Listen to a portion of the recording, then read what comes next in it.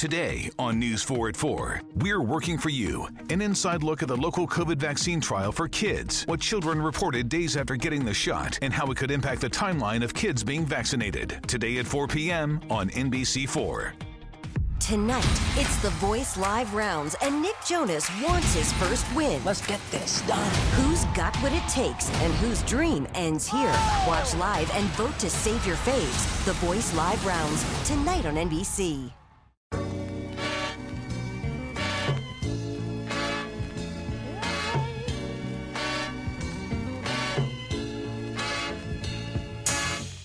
If a man comes home and doesn't feel revered and special, just like I was, and you can insert woman, man, exactly, interchangeable. Yeah. That girl who works in his office will start, like, you're making room for somebody else to come in and do the things that you could easily do. What's up, realists? Welcome to episode 66 of The Reality Is Where Filtering Becomes Extinct. And on this episode, we have University of Oklahoma graduate, program director, advocate Ashley Harris Phillipson calling into the show today to chop it up Texas style about everything from dating, marriage, and what it's like being a black woman married to a white man in America.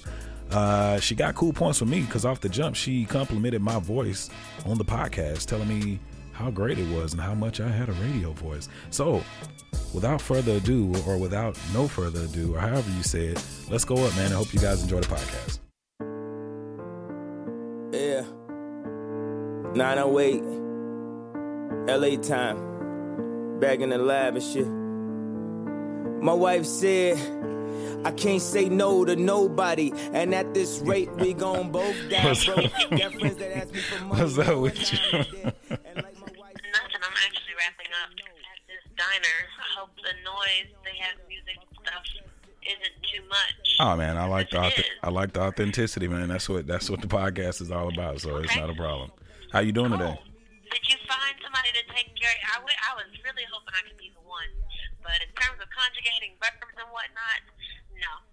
No, I'm you more fine. Conversational Spanish. Did you find someone to help you? Yeah, I got somebody. I mean, I got people to help me. It's just about it being consistent. You know what I'm saying? That's the whole thing. I mean, I've even tried to be like, hey, I will pay you to help me with this shit. I was trying to be that one. Yeah. Yeah.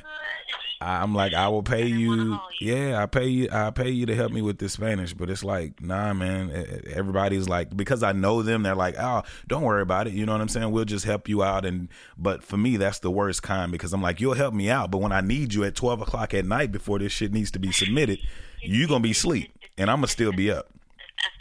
So it's just it's something I need, because I only need two more. I just need 2 more Spanishes to get my degree. So yeah. Oh, you're awesome. Yeah, that's it. What did you make? Are you a Spanish major? Or no, because I'm in broadcast and broadcast communications and a minor in marketing. I have to have 4 Spanishes. Oh, but got it. Yeah, but the counselor was like, if you do 2 and 3 over the summer, we could probably get them to waive it. And I'm like, well, shit, I need you to do that for me. How do I be down? How can I get down? I need that. Yeah. So yeah, man. Man, we've been trying to get together for quite some time. You know, I'm recording right now as we talk, because I just like like I said, I love the authenticity of it. Okay. I knew you had a mellow, smooth voice, but you have a really nice voice. I want to tell you that. Well, I appreciate that. Out your podcast is perfect. It's crazy because people say that all the time. It's so funny because I remember I went to an interview probably about 6 years ago. My mom works for the state and she's a supervisor, and she was like, hey, you know, I was still trying to play football and I just moved here, and it was like the football was out the window. I clearly it wasn't for me. So she was like, hey, let me help you get you a job at the state. I was like, all right, I'll come out there. So I'm dressed up. I come out there. I got dreads. I think that was one of the reasons why they didn't want me, to be honest with you. But after talking with the lady, she was a Caucasian lady. And after talking with her for a while, at the end of the interview, she was like, oh, I love your resume. You seem like a great person. You know, Romania, she's great. You know, my mom's name is Romania. And Yeah. She was like, okay, so this may not work out for you because, you know, we're looking for somebody a little bit more qualified. I was like, okay, that's cool. But she was like, your voice is amazing. And I was like, okay. I was like, so what are you saying? And she was like, well, my husband, she was like, my husband has a brother who does a lot of recording, and he does a lot of DJing, and he does this and that with radio. And she was like, you ever thought about doing that? And I was like, no, I've never even thought about that. And she's like, you really, really do have a great voice. You need to probably go on the radio. I didn't even think about this. This is like almost 10 years ago. So it's like I hear it all the time, but in my mind, I'm like, what the hell? I'm just a country nigga from Texarkana just talking on a microphone. Mind you, I do love being on the mic, but, you know, I appreciate you. I appreciate you saying that. Yeah. So what's been up with you, man? You out in Tulsa? I am in Tulsa. What's been up? I have been working with, I don't know if you've heard of like Leadership Dallas or Leadership Richardson. Yeah, I do. But there's leadership development programs all over. Uh-huh. And I just started with Leadership Tulsa in August, and I'm over Lead North, which is a program for people who want to, we are very specific about saying practice leadership. Yeah. Leadership is not a title. It is not even a position. You know, it's an action. So we want to get people to practice leadership to contribute to North Tulsa's vitality. Okay. Because North Tulsa is a historically under-resourced community in terms of economic development and quality housing. It's code. When you say North Tulsa and Tulsa, that's often code for Black Tulsa. That's what I was about to say. Is that near where they have Black Wall Street? Oh yeah, Black Wall Street, exactly. Okay. And there's a misconception whenever history is talked about, you know, they leave Tulsa burning and in ashes. And people don't actually know Black Wall Street was rebuilt. And the crumbling of Black Wall Street, of course, was impacted greatly in 1921. But desegregation is what was like the nail in the coffin, because once we got access to Masters Mall, you know, we gonna spend our money over there. So, it was actually, you know, people bounced back and were resilient, as we always are. But once desegregation hit and then urban renewal happened, and it kind of broke apart neighborhoods and what made North Tulsa distinct. So that's why I'm passionate about Lead North and helping people get their ideas into reality. And it's so funny in terms of how to make it great. Exactly. And it's so funny that you say that, because I always talk about here in Dallas, you know, we have so many things like the I think it's Urban League of Young Professionals here in Dallas. And I know I've had several people on the podcast in reference, you know, who work there, and they always talk about the initiatives and the agenda of that program to make things better. But I always question them and ask, when is a time, and you can answer this too, why is it so hard for Black people to come together, you think, to build something? Like, I always feel like every time it's time for Black people to come together, like especially with Black men, we want to be the big dick in the room, and we want to be the only one with our name in the lights, if you will. I was just about to say, it has to do with I don't understand what drives this. Like, I have to be the one with my name on it. Yeah. But I managed an intern this summer, and he came to me excited because our Urban League closed down because it was mismanaged and a lot of different things. Yeah. So, the Chamber of Commerce, the Black Chamber of Commerce, is trying to start a young professionals. And I was like, don't reinvent the wheel. There's already a young professionals network they meet. And the Chamber was like, no, we want to do our own. And I'm just like, it ain't but a smattering of us here. Yeah. You know, why reinvent the wheel? I don't know why that is. I don't greed thing. Like, I have to have my name on it. Yeah. I don't know if it's, I always say, like, you watch Power? Of course I do. Okay, so Ghost, such a shrewd businessman. Yeah. And he thinks long term. And I just see other communities, and that's code for white people, Latino people in Tulsa, operating much more entrepreneurially and enterprisingly, meaning let's all work together. I don't have to like you necessarily, but if we can buy up a block, we can have more impact than me having my business over here and you have your business over there. So very true. I see it happening in other communities. I'm waiting on it to happen here. Well, like they say all the time with white people, you can say whatever you want about white people. You can talk about them. You can put their name in the news. But as long as if you ain't fucking with their money, you're not hurting them. They only care about money. And that's why they are successful. That's why they do have enterprises. And that's why they have wealth. They're not just rich. They have long-term wealth. Because like you said, they know how to come down and sit at a table and say, I may not like you, your mama may have did this to my mama, but hey, if we can make this $1 million a year and flip it into 5 in the next 2 years, then we can work this out. But like you said, with the black community, it always seems like we want to make that $1 million by ourselves and try to get to 5, and then you may not even never get to 5 because you never had you had no expansion on it. Right. So, I wish I knew. Yeah, I know. Have a bunch more Magic Johnsons around here. Oh man, who you trying to tell? Yeah, and it's crazy because like I've said it before too. Like since I've been here, I've tried to have that mindset, and I thank you to people like Michelle Williams here, who's vice president right now, Urban League of Dallas, and she's running for president. But people like her who really have the intention of trying to bring real commerce and real action here within the black community. People like Chris Lewis and things of that nature.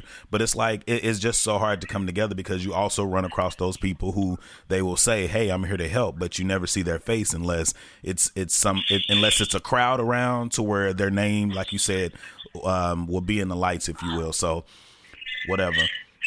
Enough about that. I did want to talk to you because, like I said, we were supposed to talk like a while back, and you were supposed to be on the segment where we were talking about relationships and the differences of dating. So I was going to ask you to start it off before you got married, because you are married. How was the dating life? How was the dating game for you? The dating game. So all of my adult dating game happened in the H in Houston. Yeah.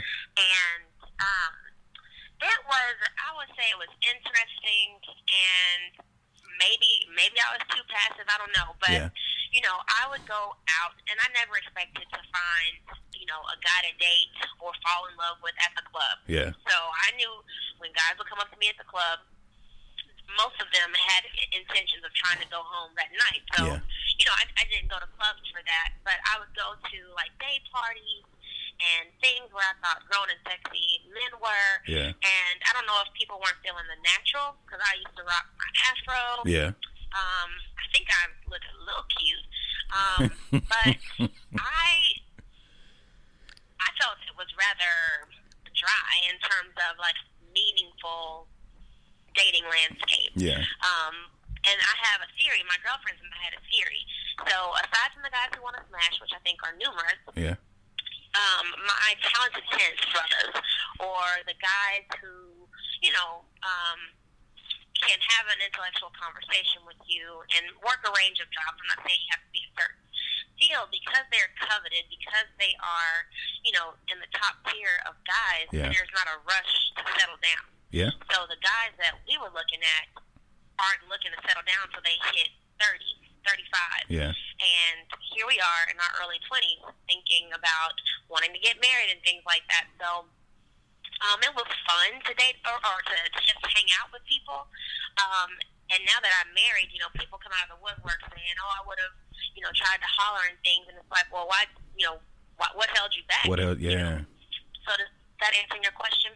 No, it definitely answers it. It's funny because I don't think people know that we grew up in the same town back home, and you went to somewhat cross-rival school at Liberty Alo. Now, I dated a few girls at Liberty Alo, and I remember, I don't think you were a part, I know you probably know this when I said the Round Table Clique.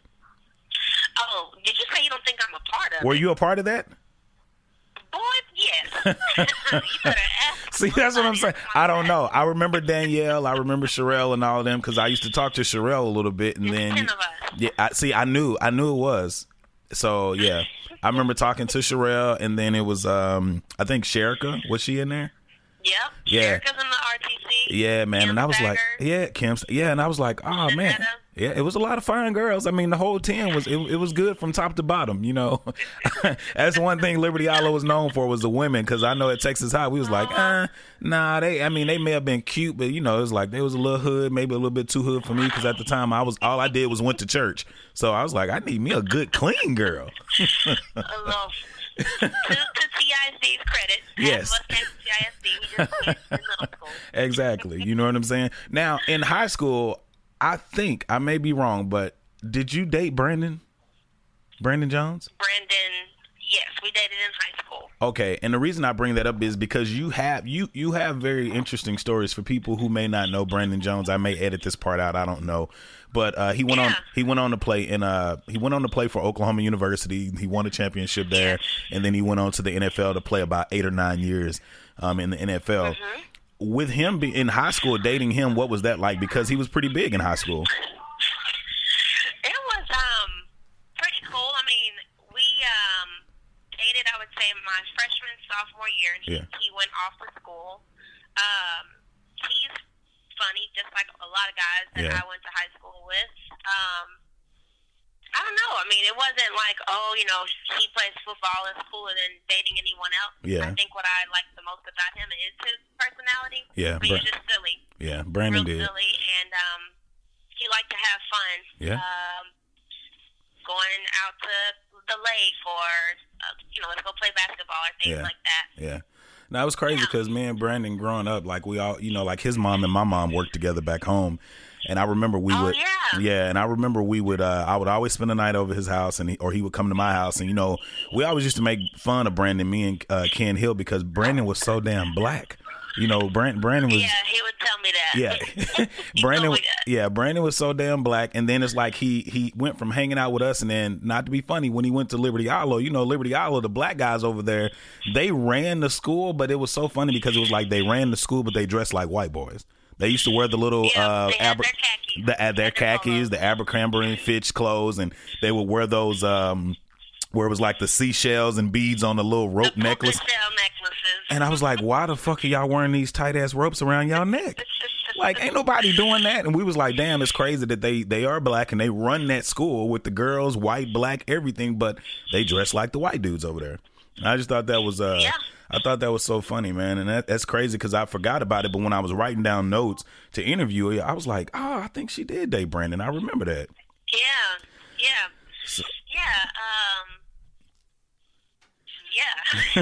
What else?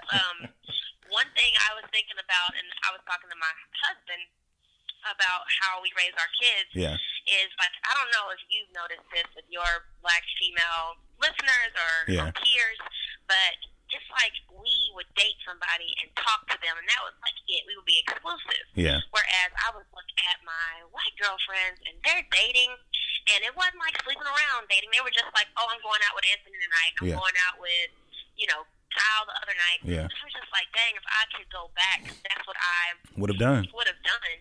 Because I can count on one hand, like a quote unquote serious boyfriend that I've had. And I just would have wanted to have a broader experience. Yeah. Rather than trying to hold it down for somebody. Like when Brandon went off to school, we dated until about that December. Yeah. And it was just like it was kind of pointless. Like I would never tell my daughter to date a dude going off to school. Just because it's two different experiences. Yeah. And he needs to go experience his college, and I should have been more focused on high school, but it was good. We're still cool. Yeah, but no, it's crazy though. It's crazy because I agree with you on what you're saying, but I think it's a race difference or a culture difference. Meaning, with white people, even sex. I've had the conversation so many times with people about sex. With black people, we're told, don't do this. You know, black girls are told, don't do this, don't do that. That's nasty. And okay, granted, it may be nasty, but it's like, I'm not saying go be a hoe, but at the same time, white women are being taught to do these things to please their man, and they're able to keep their man. One of the biggest things I hear black dudes say when it comes to white women, a lot of black dudes don't really want to marry a white woman. They just want to have sex with a white woman. And the reason they want to have sex with a white woman, the curiosity factor, and then, not to be funny, what you see on porn, what you hear in the streets. I tell the story all the time about being in the 9th grade, and a white girl was like, oh, giving oral sex is just like sucking on your thumb. And I'm like, what? And you talk to a black girl, and they like, nah, I'm not putting that in my mouth. But white women, and I've even heard at this age, at 30 plus years old, I still have conversations with white women that are like, I will put it in my mouth before I let you penetrate me. They're just raised differently, and a lot of black girls are like, me giving you head is a little bit more intimate than you putting it. So everybody, I think it's just the way people are raised, man. To date, we're not really raised to date around, to be with multiple people and things of that nature. So it's just crazy that, you know, that's how it is for us, unfortunately. That's an astute observation. That might be what it is. But I want to raise my kids differently, not get tied down. Yeah, no, I agree. Hey, we're gonna take a quick break, real quick, and we'll be right back. Whipping the soda, you know that I'm gone. Just give him that brush, just give him that brush.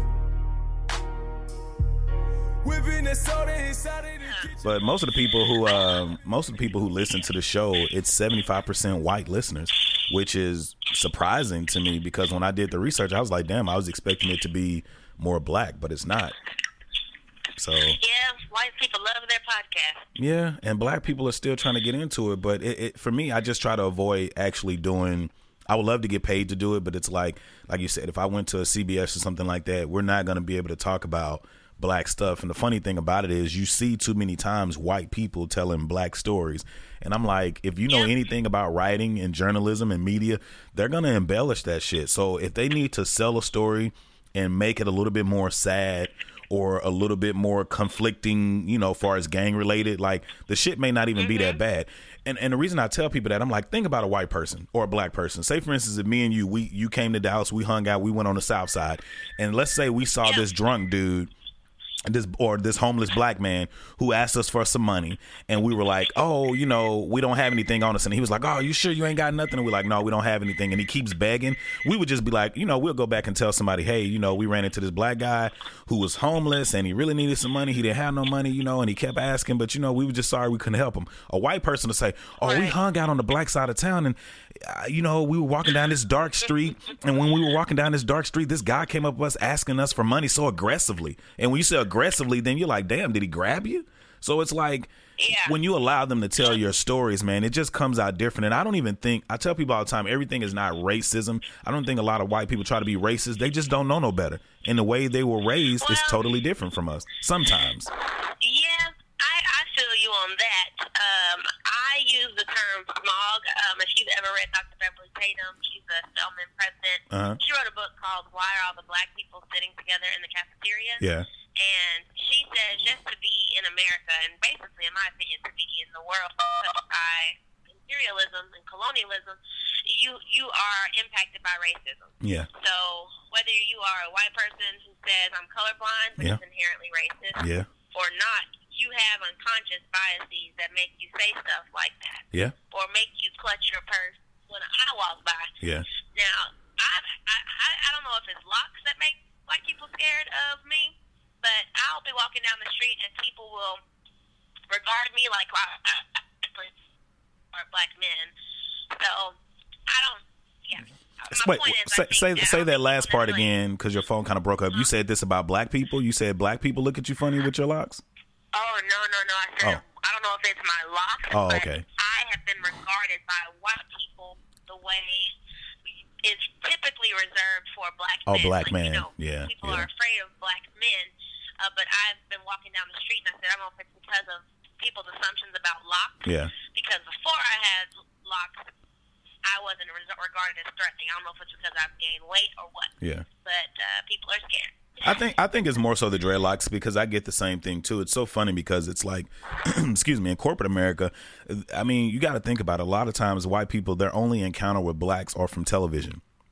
Like what they see on television. And anytime you see dreads on television, whether it's a man or a woman, which is normally a black man, they're selling drugs, they're aggressive, or it's the athlete like Marshawn Lynch, who they feel like is condescending or not cooperative when he doesn't want to talk in the media interviews, or somebody like Richard Sherman, who's very smart and intelligent but aggressive when he, you know, bites back at the media for trying to say things to him that are derogatory, like calling him a thug and stuff like that. But they don't do it to Tom Brady. They don't do it to Peyton Manning and people like that. So I think they just have a misconception of what it is. And then you do have a lot of black people that have locks and they don't know why they have locks. Like I've been asked by black people, when you got dreads, what did you get them for? And for me, I studied the Rastafarian religion and things of that nature before I got them. I got them because it was about patience and understanding yourself and getting in contact with the deeper you. And that's one of the things that I did. I researched it. I didn't just get it because Lil Wayne had it or Future had it or whatever,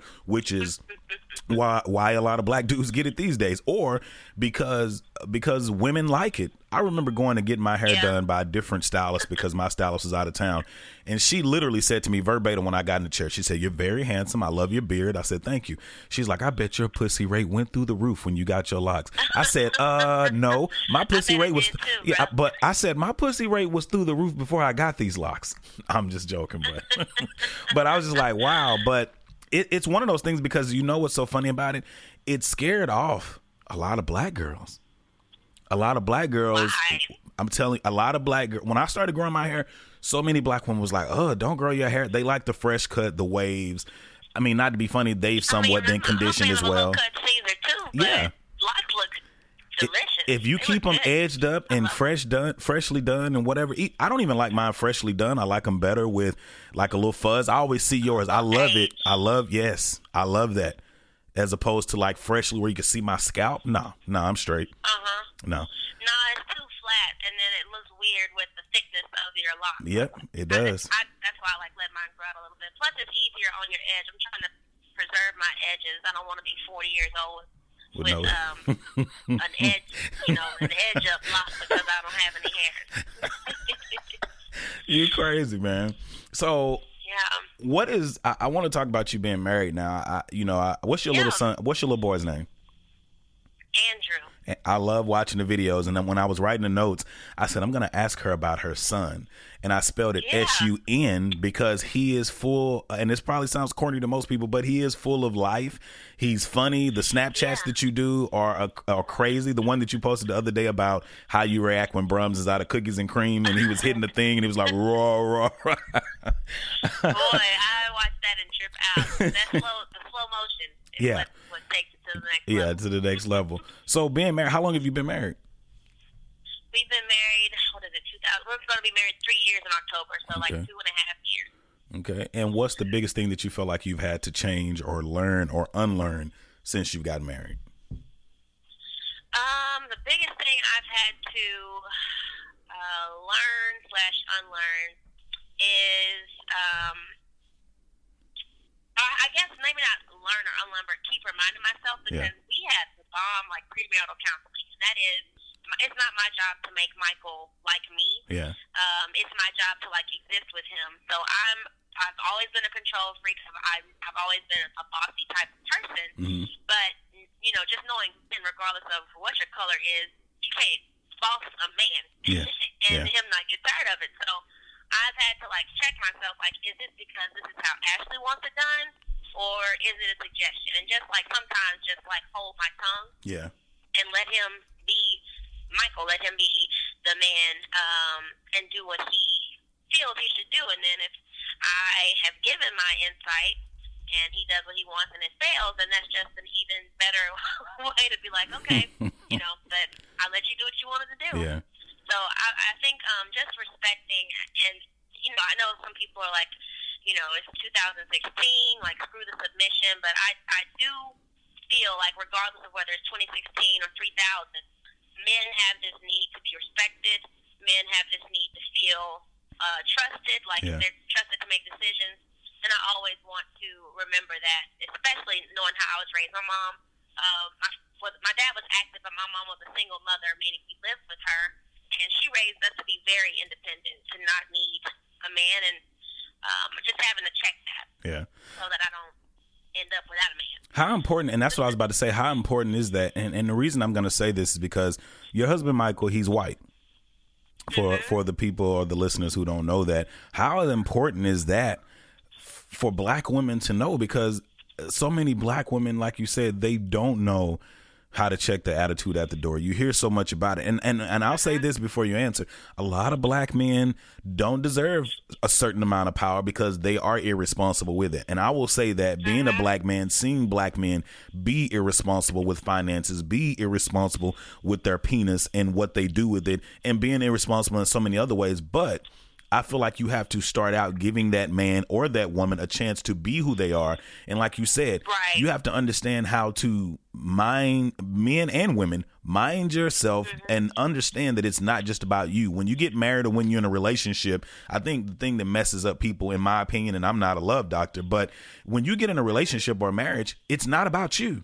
If I'm in a relationship with Ashley, I need to be doing the things that make Ashley happy, not the things that make me happy, because I'm not you and you're not me. And you hope that if you do the things that make you happy in reciprocity, you will do the same for me.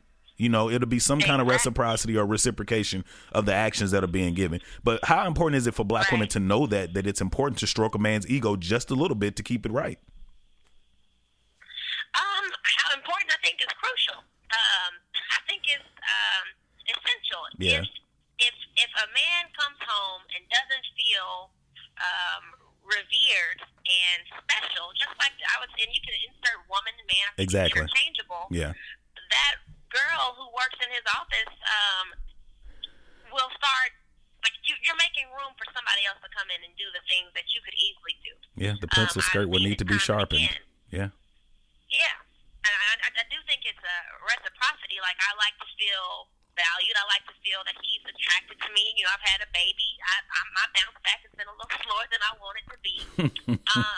So, yeah, I think that it's a two-way street. But definitely, in terms of my role, you want your home to be a place of peace. Yeah. Or why are you there? You know? Very true.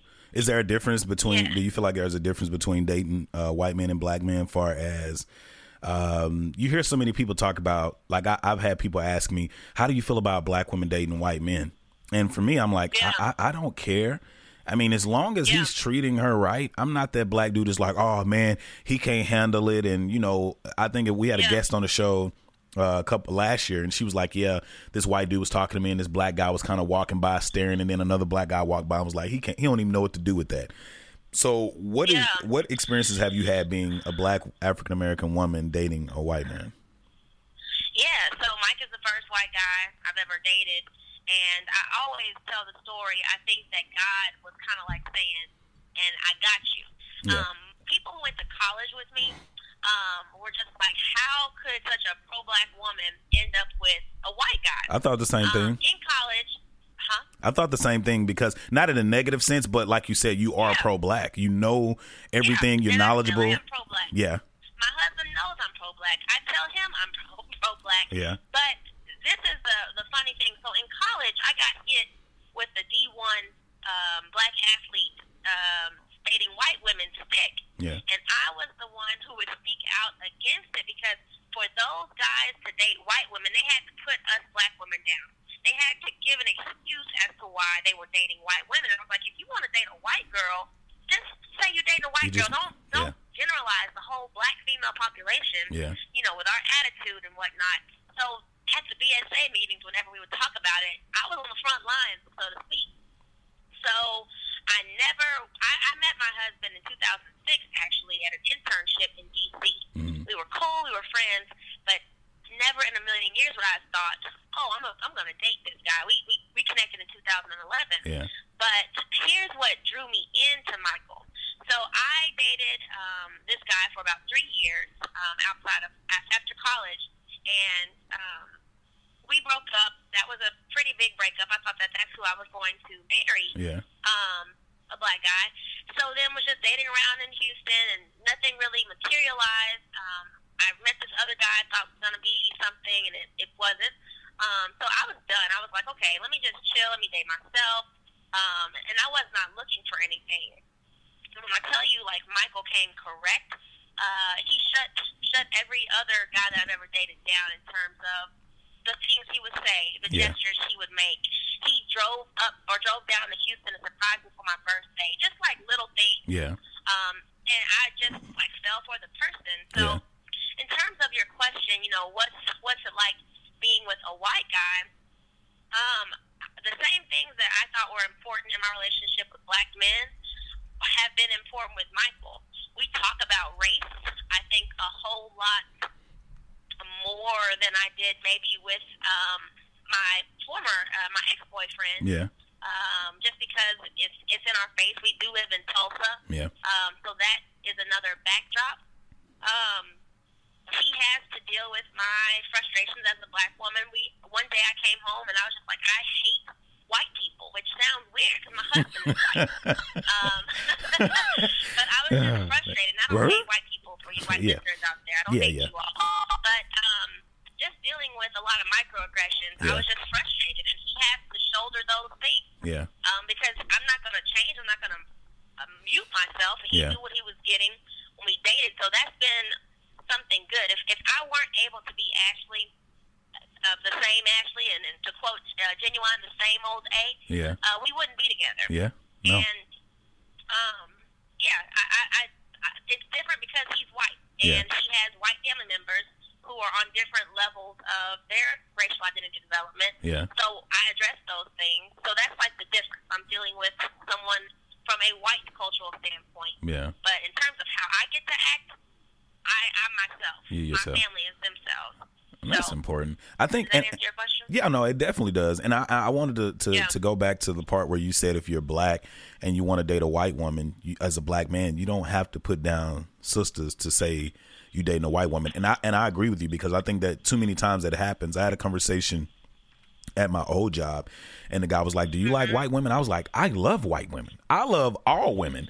I'm a person that when I see you, if you're beautiful in what I like to see, I'm attracted to you. And then when I talk to you, if we can have a conversation on an intellectual level and be joking, joke together, I like you." I tell people all the time, and they always, and kind of like you say, they be like, "How would you date a white woman when you seemingly are so pro-black?" And I'm like, well, that don't have nothing to do with what I like, though. I would still say the same things and do the same things if I dated a white woman. And I tell people all the time, with the girl I'm with now, I've told her, if me and you don't work out, I probably will throw my hat in every ring out there as far as dating white women and everything else. Because when I go to the gym and I see white women, they on point. When I go out somewhere and I see white women, they're on point. It's hard to find black women, to me, in Dallas, like, that are, let me look at the word, not superficial.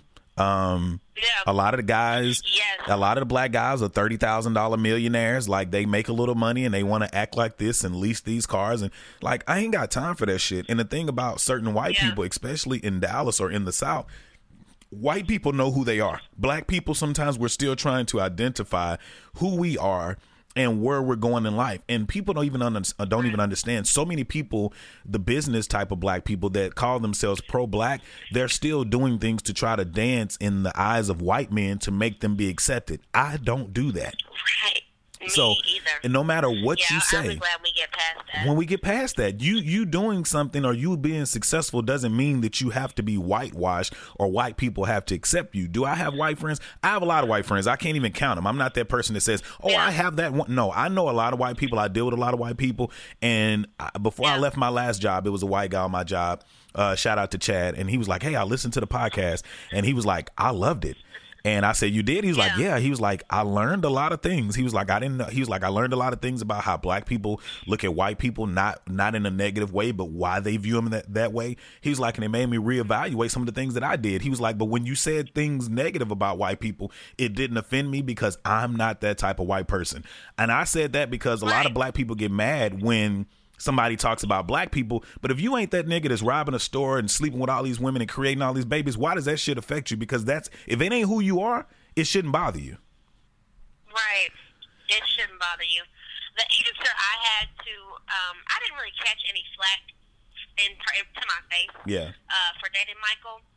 But my biggest point was, I believe in God. I believe in heaven. I believe in the afterlife. Yeah. And I was just like, so are you telling me that when we get to heaven, it's going to be a white heaven, a black heaven, a Latino heaven, and an Asian heaven? Yeah. And I was like, so to tell me that I can't date whoever the hell I want, I need you to have several seats. Yeah. Because I wasn't going to sit here and be 35, 40 waiting on a black man. A dude, exactly. Waiting on a black man to finally decide I'm worthy of his attention. Yes. I wasn't going to do that. Yeah. And so that's my rationale. Is just like, we're all alike in his eyes, and I see race, of course, on this side of eternity. But that's my main thing. Miss me with that. It's so funny because I I've talked to so many black girls, and I'm like, so would you ever date a white guy? And a lot of them, they're not against doing it. And this is about to be the reality, is for real. But a lot of girls will be like, I just can't date it. They always, I have to say it. They always be like, the pink meat, the penis being pink. And I was like, well, I don't know. Cause I'm like, well, as a guy, that's the same thing with a white woman. I mean, the vagina is super. I don't know. I just think black women especially, are so loyal to black men almost to their detriment. But it's like, I've even told my mom, I'm like, Ma, I mean, I know you're trying to date a black dude, but what about an Americanized Hispanic or something? You got to put your hat in other rings, because you may not ever get married waiting on black dudes. And unfortunately, all men play games to some extent, and I don't know white culture and I don't know Hispanic culture, but I do know black culture. And I know it's niggas out here that's 45, 50 years old still acting like they're 20 years old. And you got niggas that's 30-something years old acting like they want something when they don't really want it, or they're overweight, or they're not as attractive as they want their mate to be, and they still have these high standards as, I want this Halle Berry, this Lela Rochon, and all these. And I'm like, but have you looked in the mirror at yourself to see what you're asking for? Right. I don't know. I don't know. And that's black men. I don't know. And all brothers are not like that, but you have so many. And then I also think it's harder for men, period, but especially black men, to settle down, because in the dating game, it's like we're at the top of the totem pole, whether it be. Heck yeah, y'all are. I think we're at the top of the totem pole. We've always been at the top of the totem pole for black women. But I think now that you start to see all these TV shows that are incorporating interracial dating, all these TV shows that are incorporating homosexuality, like they're putting it right in front of your face, to where it's like, oh, this may not be that bad. Or if I'm gay, let me try this. Or if I'm white and I like black men, let me try this. Or if I'm Hispanic and I like black men. Y'all the flavor of the month and year for lots of demographics, not just black women. Yeah, exactly. And it makes it very, very difficult. I had a white woman come to me one day. I was working, and she said, oh my God, I was just leaning up talking to this black girl, and she was like, oh my God, you're so beautiful. And I didn't know whether to smile. The shit was uncomfortable a little bit. And she's like, you're so beautiful. Yeah. She's like, can I just sit? Can I touch your hair? Can I just sit here and just stare at you? And I was like, okay. Like, a little weird. Yeah, not a little, very weird. But it's like a lot of white women. You have white women who truly, genuinely do want to date black men. And then you have white women who genuinely, truly want to fuck black men. Period. Yeah, the curiosity factor. Yes, they want to know if your dick is 9 or 10 inches. And shout out and an alert to all white women and Hispanic women: every black dude dick is not big. Ask the sisters. They just putting up with some of these niggas. Every white dude's dick is not small. Yeah, I mean, alert. Letting them know. Yeah. Now they've done, people. Now I watched this thing where they did statistics, and they were like, well, it is more of this, to where like 100% African men penises are bigger. I was like, yeah, I'm sure it's Africans, then blacks, then whites, or whatever. But I was like, with this whole melting pot thing, some of them white dudes probably got some genes from black dudes, and some of these black men got some genes from white men. It's all mixed up in there now. So you don't know what you're gonna get. You don't know what you're gonna get. I wanted to ask you a question. I know we in the group me we were talking about the girl who killed herself from the Snapchat. Yeah. Mm-hmm. How important is it to teach? Because you have a son. What would you teach your son when he gets of age, to where he's able to deal with social media? How to deal with social media, like how to stay on it, what not to put on there, and because I think it's becoming a detriment to so many kids, man. Yeah. Well, I just think about one, Andrew has a little bit of time, and Lord knows what it's going to be like with he, 12, 13. But with my students and even with my mom. So I know that, like, rape culture is real. So in college, you never saw me, like, drunk in public. Yeah. I might drink and go to my home. I used to hang out with just guys and girls in general. Yeah. But, like, do stuff rationally, so I don't end up, plastered in some type of group text with a picture actually is out there. I think it's important for parents to teach their kids how ugly people can be, and how you don't need to put yourself in a compromising position, because everybody isn't respectful. Yeah. And I'm not trying to blame the victim whatsoever, but in terms of sending, like, sexting photos, and dudes would ask me to send them pictures, no. Negative. Because you're not about to have me out there.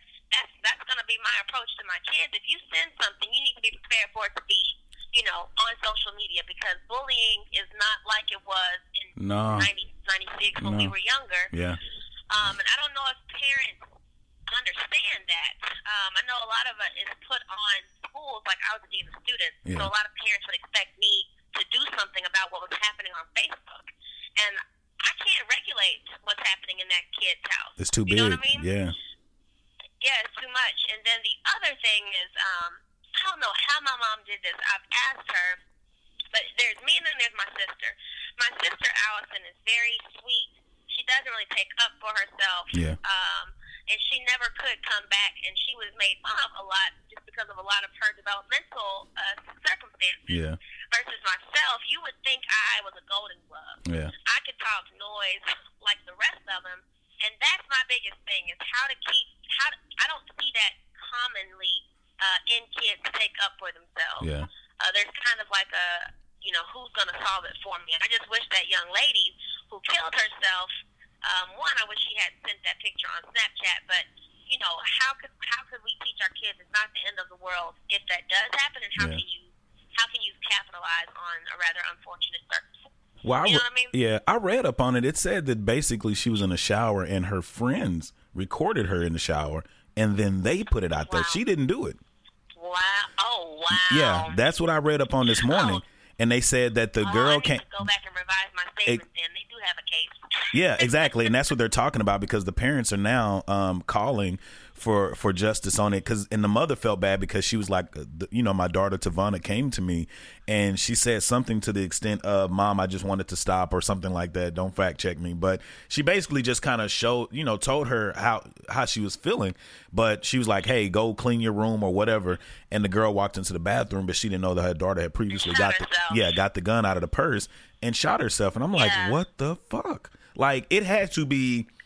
I tell people all the time, and I'll get back on point, but it's just like homosexuality when people try to dog kids out for being gay, who are like young and gay. And I'm thinking, you think they would rather be talked about and bullied at school and kill themselves, or a 13 or 14-year-old boy hang themselves? You think he chooses to be gay? And that's what I have to say about people who are in the church. I'm kind of like, when they're that young, it ain't a demon. Sometimes it's just who they are. But you think they really want to choose this life, to me, in my opinion, to where they're ridiculed and criticized all the time? Like, this girl killed herself, and a lot of people like to say committing suicide, it makes you weak and these things. Man, this girl was hurting so bad at 15 years old, she took a gun and she killed herself. I don't care how young or how old those kids are who send it out. Something needs to happen, whether it's juvenile, something. And it's not about making an example of them. It's just about somebody lost their life because of your being inconsiderate. Yep. In reference to this person, like you said, bullying is so big. And what kind of friends do you have that take a picture out there and put you out for bad? Right. Yeah. Yeah. If they had done it in another location, for example, there's a student up here who was on the basketball team, and they took her clothes and filmed her naked in the locker room or topless. Her mom sued the hell out of the school district and those parents because it was tied to like an organization where they should have been watching kids. So I have to go back and amend my statement to the group. I would totally either press charges or sue them. But they did, they do the same thing in high school. I remember playing football in high school, and I remember I tell people all the time I didn't play to my senior year, and I remember part of me getting hazed after doing stuff to my locker and all of that. I remember coming out of the shower one day, and I think it was James Hawkins tried to pull my towel off, and I was able to grab my towel, and I said, "Motherfucker, if you try this again, you think you done had your ass whooped. I'm gonna pound your ass into the ground." Like, that's the thing. Like, don't do me like that. Little dick, big dick. Yeah. What? I don't play about anything. Like, when it comes to my privacy, I'm not a private person, but I'm a person who likes my space. I'm a person who you gonna give me respect or I'm gonna make you give it to me type of thing. And I just think it's things like that you don't do, because, say, for instance, if I was this guy who was very self-conscious or had a low self-esteem and you did that and everybody was laughing at me, like, that could have been an instance back in the 90s to where you go home and you kill yourself. It's a kid. Or you come back and shoot up the school. You know what I'm saying? That's another reason why people shouldn't be messing messing with people. You don't know if he's gonna come and blast all of y'all. You don't know who you messing with these days at all. Yeah. Now, I know you reached out to me a couple weeks ago. I don't know if you're done with it. You said you were writing something about the reality is. Yes, I am. I need to get. I will. How about if I need to finish it. I'm slow. So, what was your thoughts when you first heard about the podcast, though? The reason one, you taught me how to subscribe to it. One, I love Gabrielle. Me and Gabrielle, I wouldn't say we were best friends in 6th grade when we were at the intermediate, but she was somebody I looked forward to. So, I like the humor. I love laughter. Yeah, Gabrielle is a laugher. That's something that stood out. The content is so vast. Yeah. And it's just interesting hearing perspectives. You all are thought-provoking. You make me think about things that I wouldn't necessarily just think about on a day-to-day basis. Yeah. It provides dialogue or topics for my husband and I, which we try to keep conversation adult sometimes, so we don't just get caught up in raising Andrew. Yeah. And then also, like, living here, which is why, like, in 2 to 3 years, we actually want to relocate to the Dallas area. Well, that's good. Come on back. All that yet. Yeah.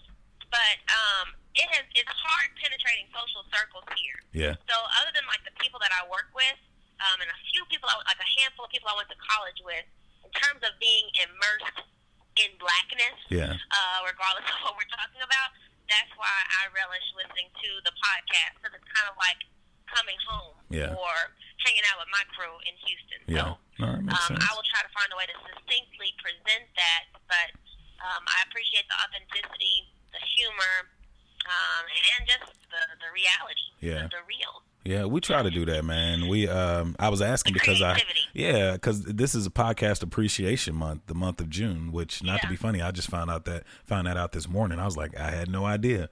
So I was like, I guess I'll be asking people all month long, what do you love about podcasts? What do you think about podcasts?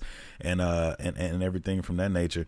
So this almost about wraps up our interview. Now, I know I told you I'm going to be bringing you back because I want to have your husband. I'm trying to get you in studio. I want to have you and your husband in the studio so we can, like, get in depth. I tell people all the time, so many people judge relationships and they judge people and they judge cultures and religions without having no idea of the background. And the biggest premise for me with this podcast is bringing different people in that are living different lives, have a different perspective, whether it's agreeable or whether we disagree, but to understand people, because too many times we make assumptions and we judge people and we really don't even know anything about them. I got someone who's going to be coming on the podcast hopefully within the next month, and she's Arabic, and I think she's Muslim. And I remember the first time we encountered, I was in class with her and I knew her, but she did something for me one day that caused me to say thank you. Well, in an American sense, when you say thank you, you extend your hand to shake their hand and say, hey, thank you, I really appreciate you. And I went to extend my hand and shake her hand, and she pulled her hand back. Now, if I was ignorant, I'd have been like, what the fuck you pulling your hand back for? Whatever the case may be. But I was like, oh, I'm so sorry, because I could tell by the way she put her hand back, it was a part of her belief that you just don't do that. Like a respect thing. Exactly. And she was like, well, if you're not my husband, I don't shake a man's hand. And I was like, I appreciate you telling me that. And immediately I was like, you should come on the podcast with that, because people look at Muslims and they think that all Muslims are radical and doing this crazy stuff. And she's like, well, my beliefs are not all, like all Muslims believe. I said, that's perfect. That's what we need on the podcast. We need people who are ignorant, white and black, to understand that everybody is not that person. Because even I've been guilty when I get on a plane, I see somebody with a head wrap on, because I have been programmed with the gender and subconsciously. Okay. Hey, Lane. That started taking a lot longer than I thought it. Okay. I'm gonna air take this one real quickly. Okay. Let's test it out. And if you just want to pull up that side, I will take care of it. Pull up after this and move? Yeah. Okay. Sorry to take no worries. Thank you, Lane. Sorry, I got to get my car serviced. I'm heading to Little Rock after this. So, yes. Not a problem. Continue. I'm so sorry. No, not a problem. Like I said, it's the reality. We like people to know that you live in a real life, that you just ain't sitting here with me. But no. Yeah. I just told her, I was like, I think we need to hear the differences of culture, because like I said, sometimes subconsciously with the news and television, as my professor Nzinga Hill would say, tell live vision. we look at things and we subconsciously are programmed to feel a certain way about Muslims and blacks, our own people, and even white people. Yeah. So I just think it's important to hear different perspectives on podcasts and everywhere else, man. We see beyond what's being presented in the mainstream. I totally agree with that. Yes. I love that. Not a problem. Well, I'm gonna wrap it up and thanks for having me. I hope I wasn't too boring. No, not a problem. Where can they find you at? On they need to follow you on Snapchat. So if you don't mind telling people what your Snapchat is. Follow me on Snapchat. It's Ashley Sarah. My maiden name is Harris, y'all. So it's actually Harris backwards. So Ashley SIRRAH. I do like being silly, so hopefully you enjoy Snapchat. That's my Twitter. I mean, it's my Instagram and my Twitter, too, but I'm not a big tweeter. Not a problem. I follow people on Twitter for Black Twitter. Yeah.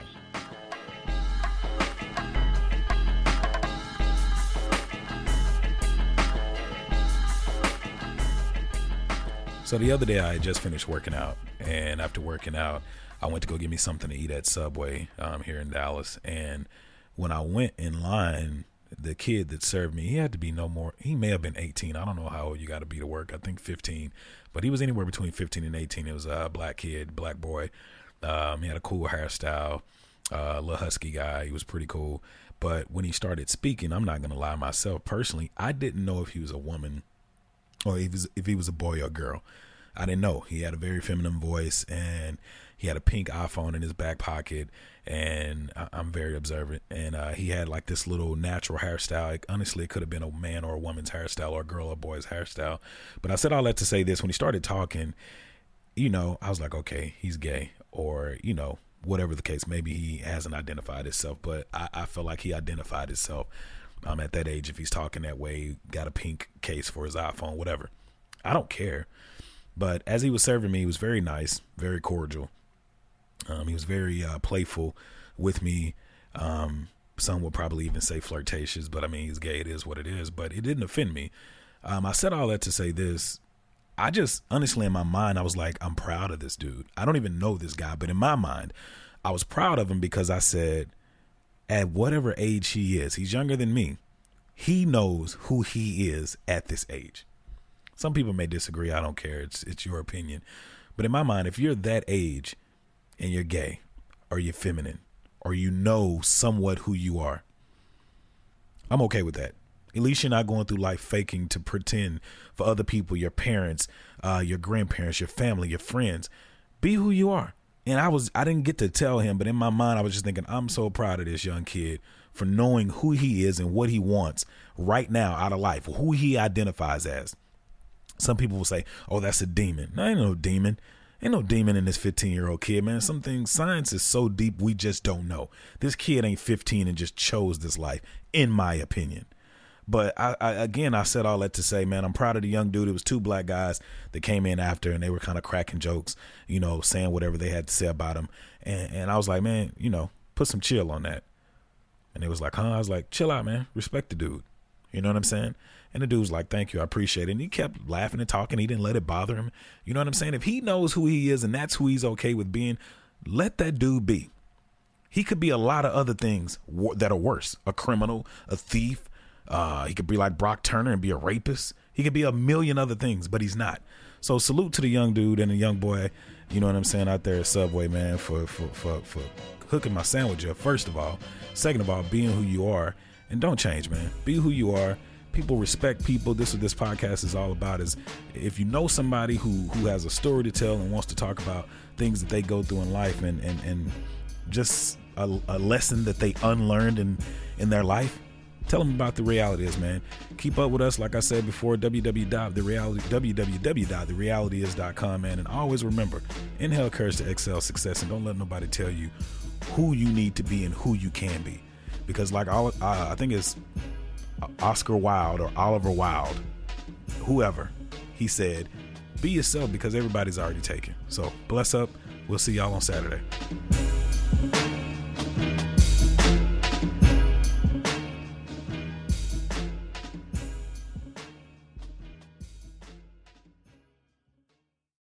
Today on News 4 at 4, we're working for you. An inside look at the local COVID vaccine trial for kids, what children reported days after getting the shot, and how it could impact the timeline of kids being vaccinated. Today at 4 p.m. on NBC4. Tonight, it's The Voice Live rounds, and Nick Jonas wants his first win. Let's get this done. Who's got what it takes and whose dream ends here? Watch live and vote to save your faves. The Voice Live rounds, tonight on NBC. Today on News 4 at 4, we're working for you. An inside look at the local COVID vaccine trial for kids, what children reported days after getting the shot, and how it could impact the timeline of kids being vaccinated. Today at 4 p.m. on NBC4. Tonight, it's The Voice Live rounds, and Nick Jonas wants his first win. Let's get this done. Who's got what it takes and whose dream ends here? Watch live and vote to save your faves. The Voice Live rounds, tonight on NBC.